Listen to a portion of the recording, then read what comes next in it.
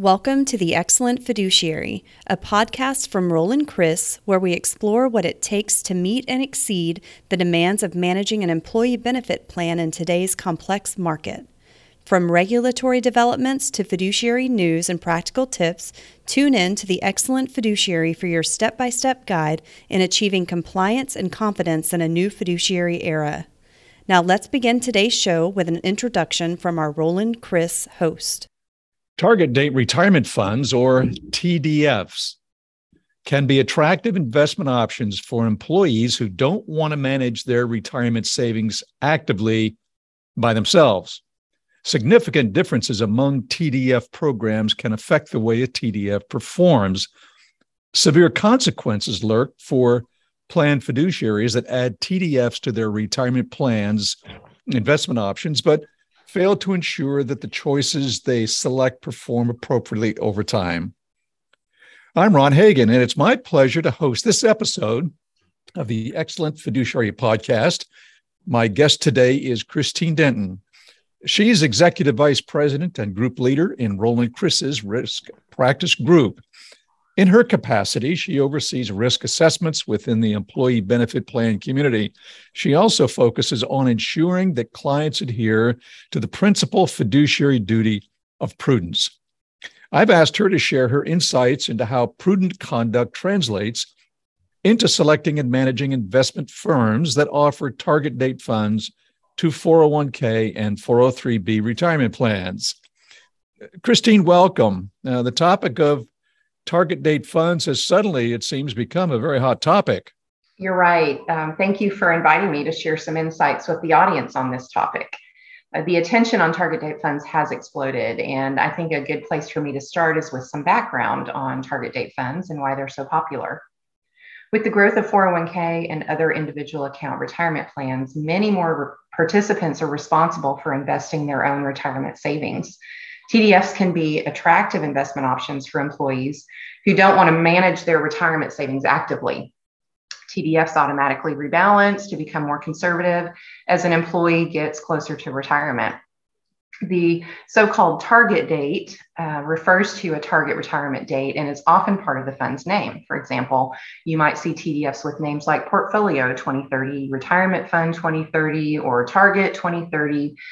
These funds are designed for individuals who intend to retire during or near the year 2030. Because of these features, many plan sponsors decide to use TDFs as their plan's qualified default investment alternative, or QDIA, under the Department of Labor regulations. Christine, real quickly, you've mentioned QDIA. Remind us what a QDIA accomplishes, if you will, please.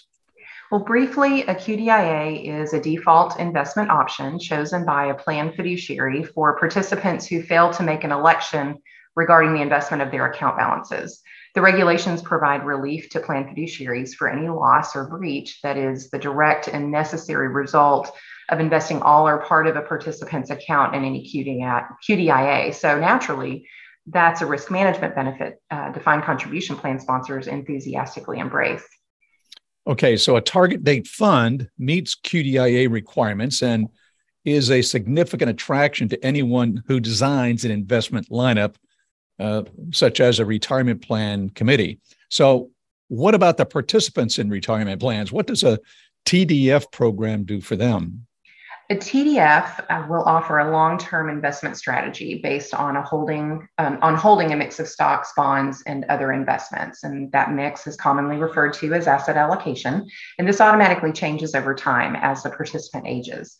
A TDF's initial asset allocation, when a target date is several years away, usually consists mainly of stocks or equity investments, which often have greater potential for higher returns, but also can be more volatile and carry greater investment risk. As the target date fund or the target date approaches, and often continues after the target date, the fund's asset allocation shifts to include a higher portion of more conservative investments like bonds and cash instruments. These are generally less volatile and carry less investment risk than stocks. So this shift in the asset allocation over time is called the TDF's glide path. The glide path. We often hear about the glide path when target date funds are the subject of discussion, and all the more so in recent class action lawsuits. So What should our listeners know about the target date term, which for many is kind of a vague term?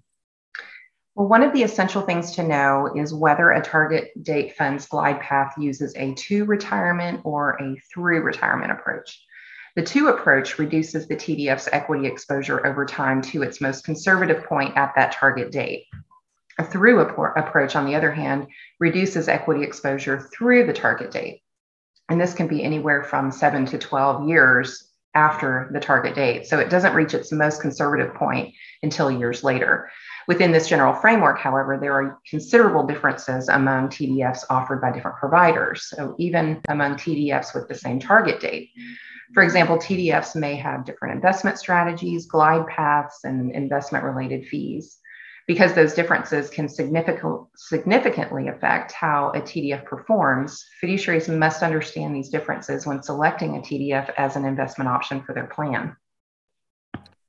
Well, the U.S. Department of Labor has made it abundantly clear that selecting and monitoring investment options for a qualified retirement plan is a fundamental fiduciary responsibility. I'm pretty sure that most members of committees that oversee those plans get it. They understand that. However, according to recent public comments by the Department of Labor, target date funds don't receive the same evaluation when selected and the same scrutiny ongoing as other investment options. Christine, can you tell our audience what to remember when choosing target date funds? Well, you're right about that. That is something that commonly is not given the right amount of scrutiny in an investment lineup. And my experience teaches that there are 8 activities related to the careful handling of TDFs. A lot of these plan sponsors may already be familiar with, but in the interest of time, I'll be brief as I present each one, but I think they form an excellent outline that all fiduciaries can follow. So number 1 is establish a process for comparing and selecting TDFs. In general, plan fiduciaries should engage in an objective approach. For example, when choosing a TDF, you should consider prospectus information such as performance or investment returns and investment fees and expenses.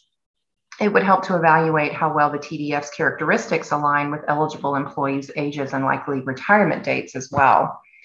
Secondly, you would establish a process for the periodic review of the selected TDFs. Plan fiduciaries are required periodically to review the plan's investment options to ensure that they should continue to be offered. At a minimum, the review process should include examining whether there have been any significant changes in the information fiduciaries considered when the option was selected or last reviewed. Next, we want to be able to understand the fund's investments. And by that, I mean the allocation in the different asset classes, stocks, bonds, cash, individual investments, and how these will change over time. You want to ensure that you understand the fund's glide path, as we discussed earlier, including when the fund will reach its most conservative asset allocation and whether that will occur at or after the target date. Some funds keep a sizable investment in more volatile assets like stocks, even as they pass their target retirement dates. Fourth is review the fund's fees and investment expenses. TDF costs can vary significantly in the amount and types of fees charged. Slight differences in investment fees and costs can have a severe impact on reducing long-term retirement savings. There may be added expenses for things like asset allocation, rebalancing, and access to unique investments, and these can help to smooth returns in uncertain markets, which may be worth the cost, but it is essential to ask. Next, we want to inquire about whether a custom or non-proprietary target date fund would be a better fit for your plan. There are many alternatives out there, and some TDF vendors may offer a pre-packaged product that uses only the vendor's proprietary funds as the TDF component investments. Alternatively, a custom TDF may offer advantages to your plan participants by allowing you to incorporate the plan's existing core funds in the TDF.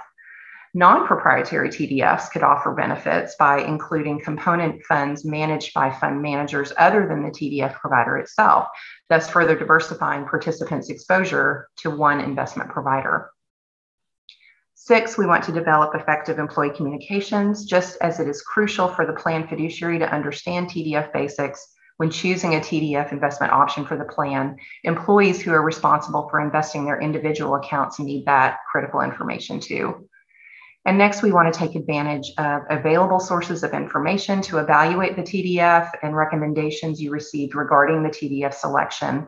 There are increasing commercially available sources for information and services to assist plan fiduciaries in their decision-making and review process. And finally, we want to document the process. This is vital. Plan fiduciaries should document the selection and review process, including how they reach the decisions about all individual investment options, especially target date funds.